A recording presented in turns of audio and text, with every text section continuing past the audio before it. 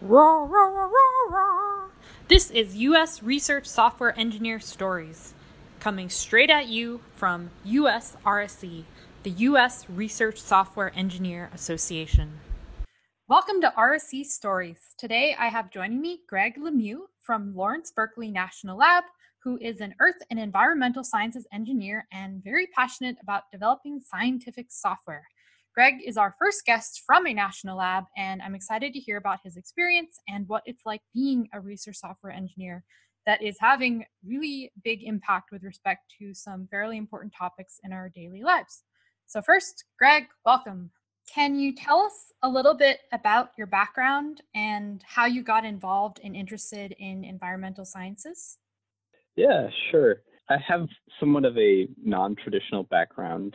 I actually went to school for aerospace engineering because I was very interested in space exploration. It's been one of the things that has always fascinated me growing up in Maine, looking up at the stars at night.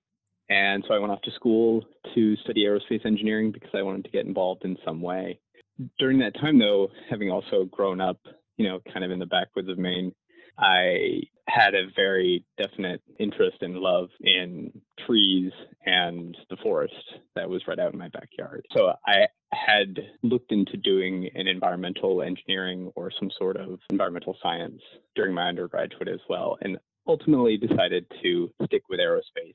Got my degree program, and as I went along into the professional world, working for, at first, university labs, and then into the commercial world, I found that I really enjoyed the actual work of simulation and computational modeling and trying to improve the computational models that went along with research that I was supporting and also the design engineering work that I was doing. One of the tacks that I took within my career about maybe 8 years after I graduated was to focus much more on astrodynamics and orbit mechanics. And a lot of the work in that realm, a lot of the computational horsepower behind that is using programming software that is still based in Fortran, and not only in Fortran, but in Fortran 77, because that's where a lot of the initial code was written. A lot of the code that I've been working with was based off of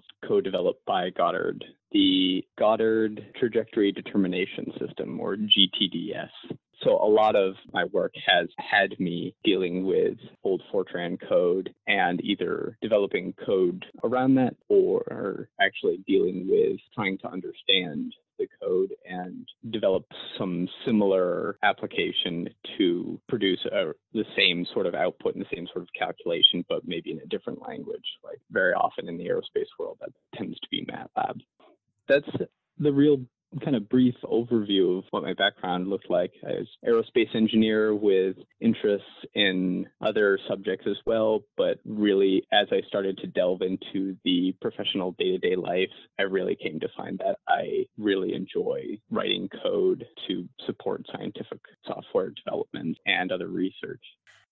I have a lot of questions. So let's go back to, you said you were interested in space and the stars from when you were small. I'm guessing, is it correct to say that when you were a kid, you wanted to be an astronaut? Oh, for sure. Yeah. I mean, just the idea of being in space at the time as a kid, you think, oh, if I could just be up there and see what it's like to see the Earth, that must be an amazing experience, and to float around and to do any sort of quote unquote like job that was required would be awesome. I thought about, oh, maybe I should go into the Air Force and try and become a test pilot, or maybe I become a research scientist and become a mission support engineer. But ultimately, the looking at how challenging and how rigorous that work is, I know it's a dream that everybody has, but it's a really tough job, having gotten to meet some of the people who have worked with astronauts directly. And they go through some really rigorous stuff. And in the end, I was like, if I could just support this, that would be cool too. Like the idea of working on the trajectory solutions for, a probe going to Venus or something like that also kind of lights my fire, so to speak. Thinking of that when I was, younger would be like, oh, it'd be so cool to be able to say, yeah, I planned this mission. I helped plan this mission. Very broadly, what does it take in terms of technology, planning, resources to design a mission? Oh boy, that is a very broad question. What I would say is you have a general goal in mind. There's a project investigator, a project lead scientist comes up with a particular question that they have that they want to investigate, and a team of researchers, and they all come together and write a proposal to investigate that question. And they say, here's how we think we're going to do it. And one of the parts of that is, here's the mission design. Everything at that phase is basically a prototype. It's a white paper, you could almost say. And there's subsections to that proposal that address each of the necessary parts of the investigation, probably the primary one being, here's the fancy new instrument that we have to build that has never existed before, or the variation on an existing instrument to try and investigate this. What a mission designer does then is basically takes all of those requirements and says, okay, I need to get from off the rocket here and get to this point at my designated observation space here. And typically they'll break the sections of the mission up into segments based on what the broad goal of that particular mission segment is. Ultimately, you're getting to the observation phase or the science phase of the mission, where that's what all of it's leading up for. That's what all the taxpayer dollars are for, is to get good science out and to get good data down. So that's what a mission designer does. It's trajectory planning and optimization and general mission organization and planning about how a lot of the scheduled activities are likely to be going. Wowie, that's a lot. What are some of the major dependencies when you decide to write a piece of software? I'm guessing that a lot of them might have to do with the equipment, or that you're building on code that already exists that might be written in a particular language. So based on that, I guess that a lot of the languages are sort of old school, or yes, not what you'd see if you visit a startup in Silicon Valley. Is there going to be someday that we will have space gear that's programmed in Rust or Golang? What is the future? Yeah, so I'd say there are probably two broad dependencies, and a dependency might even be too strong a term for one of them. The first kind of follows the KISS principle, they keep it simple, stupid principle, in that if something works well and works within the required sensitivity that you need, you're probably not going to try and spend the overhead to write something brand new to only buy back a certain amount of improvement. So for that reason, a lot of development in flight software, trajectory optimization code really came out of the Apollo era, and a lot of code coming out of NASA is used within commercial environments today as well, and works as the backbone to either commercial off-the-shelf software that industry then buys from people, or original source code in some cases that has been since open source. Back then might not have been the right term, but has been open sourced so that companies have them in their core code. So a lot of it is, aerospace is really an expensive endeavor, both research-oriented aerospace or commercially focused. So a lot of it is any improvements that get made to writing a piece of code has to determine what's the amount of effort that goes into this, how long will it take, and then the actual kind of real hard dependency is how long will it take to verify this, because you need to qualify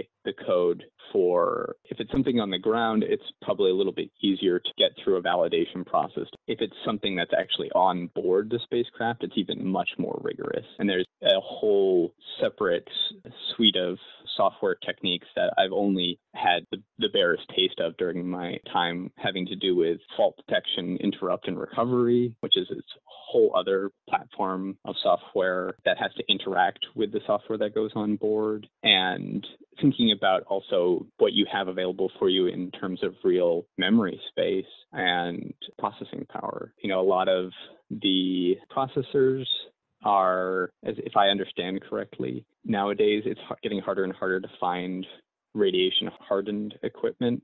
Some places are actually developing their own hardening techniques or doing some sort of really sophisticated cross-strapping of processors to run multiple sets of the same process in parallel, so that if you have an interrupt on one, you can easily switch over to the next one for mission critical applications. There are a lot of unusual constraints in the aerospace world that don't exist in, the terrestrial, Silicon Valley world. And in some ways that's really interesting because it forces you to come up with really interesting solutions and to really get to the crux of what you're dealing with. And it really limits mission creep when it comes to or feature creep, you might say. Yes, it would be nice if we could do this as well, but we only have so much capability or so much time or so much memory space. So we really have to restrict it to only doing this much.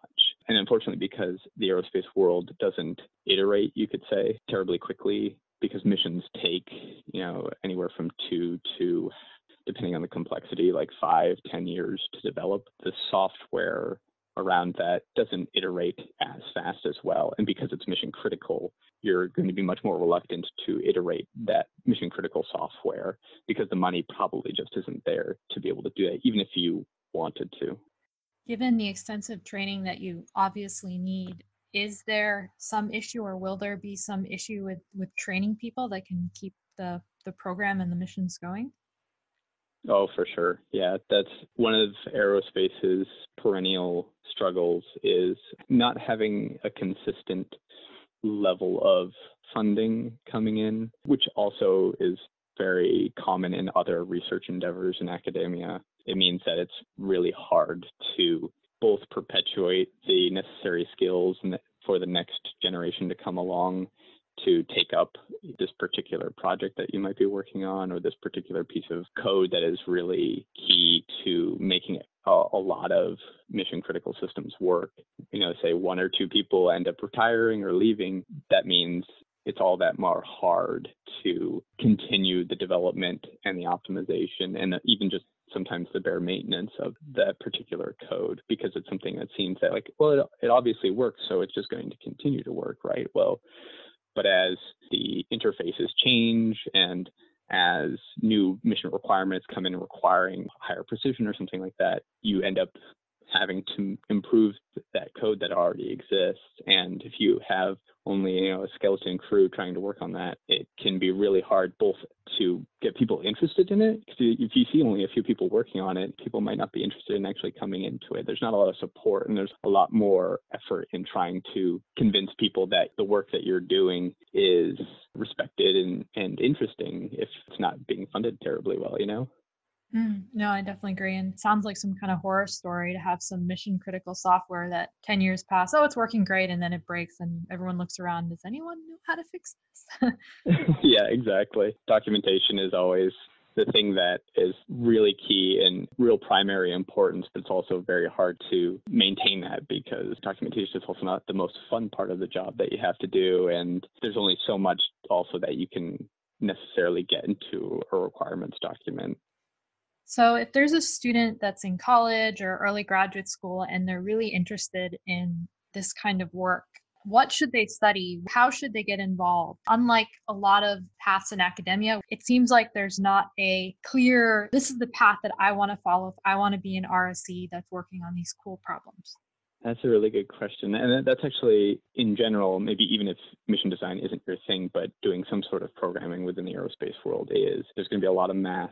So you're going to need a good knowledge of the subject matter that you're going to be working within. So you're going to want to have a solid background in mathematics and the particular subject application, whether it be controls or trajectory design or something like that. And then I will say having a solid background in computer science as well. From an aerospace perspective, I would say, unfortunately, I feel like most post-bachelor's degree work, there's not going to be a lot of programs that are out there that have a good good blend of those two things. There are some schools who are well known for working in those areas. Because it's such a small field in general, it's not unsurprising. But you do find that the group of people and the group of academics that study in those fields and push the field forward is very small because of that. Purdue University has a well-known astrodynamics group that includes a decent amount of computer science work as well, as does CU Boulder and a few others, called the University of Illinois. That they have very well-known established aerospace departments, and within those departments have professors that specialize in working on pushing the boundaries of trajectory design or attitude and control design and software within that framework as well. And they couple the two subject matters fairly well. This is a very naive question, but what's the difference between a research software engineer that works at NASA versus one that works at a national lab? That's a very good question. In my current role, this is my first time I've actually worked at a national lab. Although the previous lab that I worked at the Space Sciences Lab at UC Berkeley, is interesting. I sometimes call it a mini JPL because its founding and its management is very similar to the Jet Propulsion Laboratory, and that they're focused on pushing forward research and proposing missions for specific subsets of space science generally, like the physics of the sun, the physics of the magnetosphere, as opposed to like extraterrestrial planetary physics like JPL does. And in that sense, JPL and Space Sciences Lab aren't field centers like NASA Ames or NASA Goddard. So in some ways, I would almost posit the NASA field centers like Goddard are similar in ways to like a national research lab like Livermore or Lawrence Berkeley, where I work now. So I couldn't really say with a lot of certainty what the difference is between them. In some ways, I'm still trying to gauge what the administrative and funding structures within the national lab are like, and what are the challenges that career researchers that work at the national labs have in sourcing funding and whatnot. I guess it takes the academia model, which is the hairball model of funding. Yeah, that's my understanding as well. I think that would be a good guess. Can I ask you some questions about the specific research that you do? Are you still working on research that pertains to things involving the environment, like trees or air quality?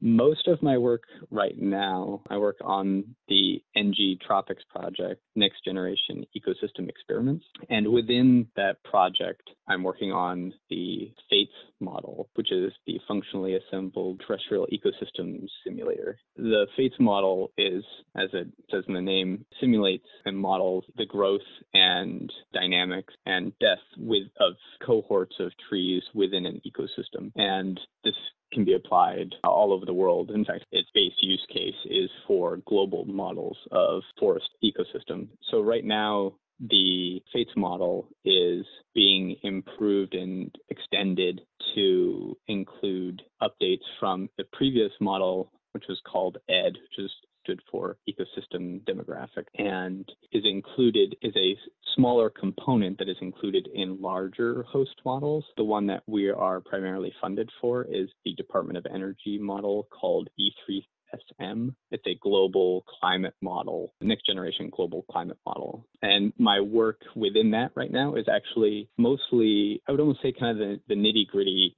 day-to-day development and support work that a software engineer in a lot of different industries does, which is planning out code improvements, actually programming those improvements, doing refactoring and optimization efforts, working through a series of testing, and then also creating new tests to improve our validation, and then working with the researchers to help them understand any particular issues that they have. A fair amount of my work is actually squashing bugs that they post on our GitHub repository, or maybe something a little bit more sophisticated that they're trying to attempt some sort of software improvement by adding in some new algorithm that just isn't working the way they expect. And I'll go in to try and help them understand what might be the process. Most of the people I work with that are doing research are the people that I support in trying to help them extend and improve the software. And I think that you're touching on one of the synergistic relationships between RSEs and researchers. The researchers sort of provide the compelling questions, and the RSEs build the things to empower them to answer them. So let's shift a little bit away from the software engineering side and a little more towards the environmental science side. It's really interesting that your life has involved trees in so many different ways. And I'm really quite tickled by something that I saw in your history, that you were a tree climber. Could you tell us a little more about that? Oh boy. Why I picked the tree business in general and tree climbing in particular was because I had read about Dr. Steve Sillett, who I believe is still professor at Humboldt University, who was doing canopy research and was climbing trees, I think, as he put it, like in this very rudimentary manner very early on. And he met some arborists, I believe, who basically taught him, like, no, this is the way you go about climbing trees without damaging the tree. And that's what really got me interested in. Climbing trees sounds really cool. It sounds like something I can try and do right away. So I'm going to go and do that. And the particular company I worked with also had a program where they would allow people who worked for them, if they wanted to, go off to become professional arborists and get like an MS degree in forest ecology or something like that. One of the things that was really unique and special about this company, which is called The Care of Trees, was that I was able to be in a redwood tree that was in somebody's backyard in Menlo Park that had been there for ages and ages, actually pruning it,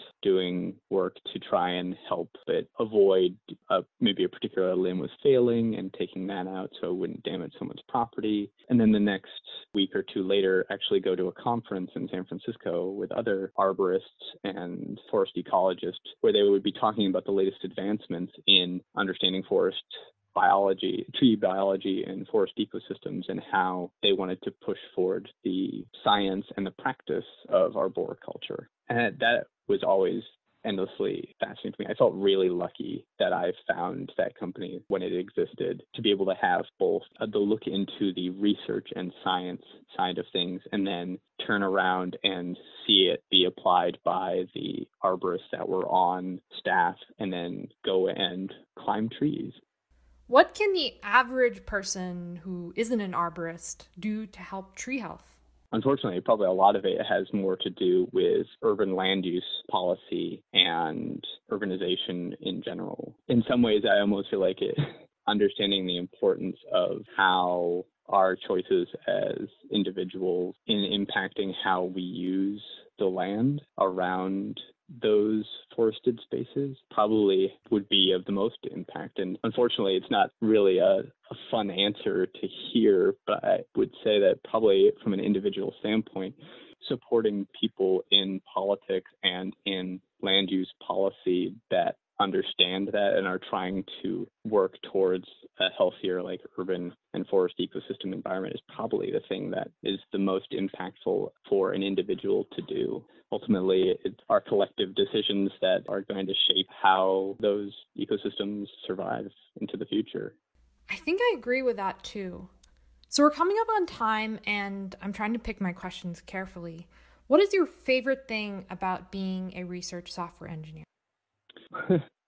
So my favorite thing about being a research software engineer is, it sounds probably pretty trite, but it's really getting to code every day. I really love being in the code every day, as much as I may be banging my head against the wall trying to figure out some weird bug that I introduced or that somebody else introduced. It's that process and that problem solving and that day-to-day work is what I really, really enjoy. That's funny. I'd say almost the exact same thing with one small detail added. I really like the coloring of the code in my text editor. I use Gedit in Ubuntu. The syntax highlighting the colors against the cobalt blue background is just beautiful every time that I open up my computer to work on something. And, I imagine there's some sort of visual addiction thing going on there. But generally, as programmers, I think we fall in love with our favorite tools and they keep us coming back for more. And I don't know, maybe that's super embarrassing to admit, but it's totally true. No. I can totally appreciate that. There's a whole, that's why whole themes, exist out there. There's so much for people to choose from because everybody has a particular coloration that they like. Greg, it was so great having you today and hearing your perspective and what it means to design a space mission. One thing I find really interesting is that a lot of us have some kind of bias about what a research software engineer is. I see a lot of diagrams that lay it out too simply to be some dimension between programmer and researcher, but they're totally missing the details that you might be designing space missions or climbing trees. And I could never have imagined your story before hearing it. And, that's exactly why we need to hear stories like yours. So thank you for coming on and sharing your story. Yes, definitely. And thank you for doing this for that exact reason, because I feel very much the same way. It's really great to hear the stories from all the people in the community and all the diversity that we have, and to know that we're out there enjoying the same thing.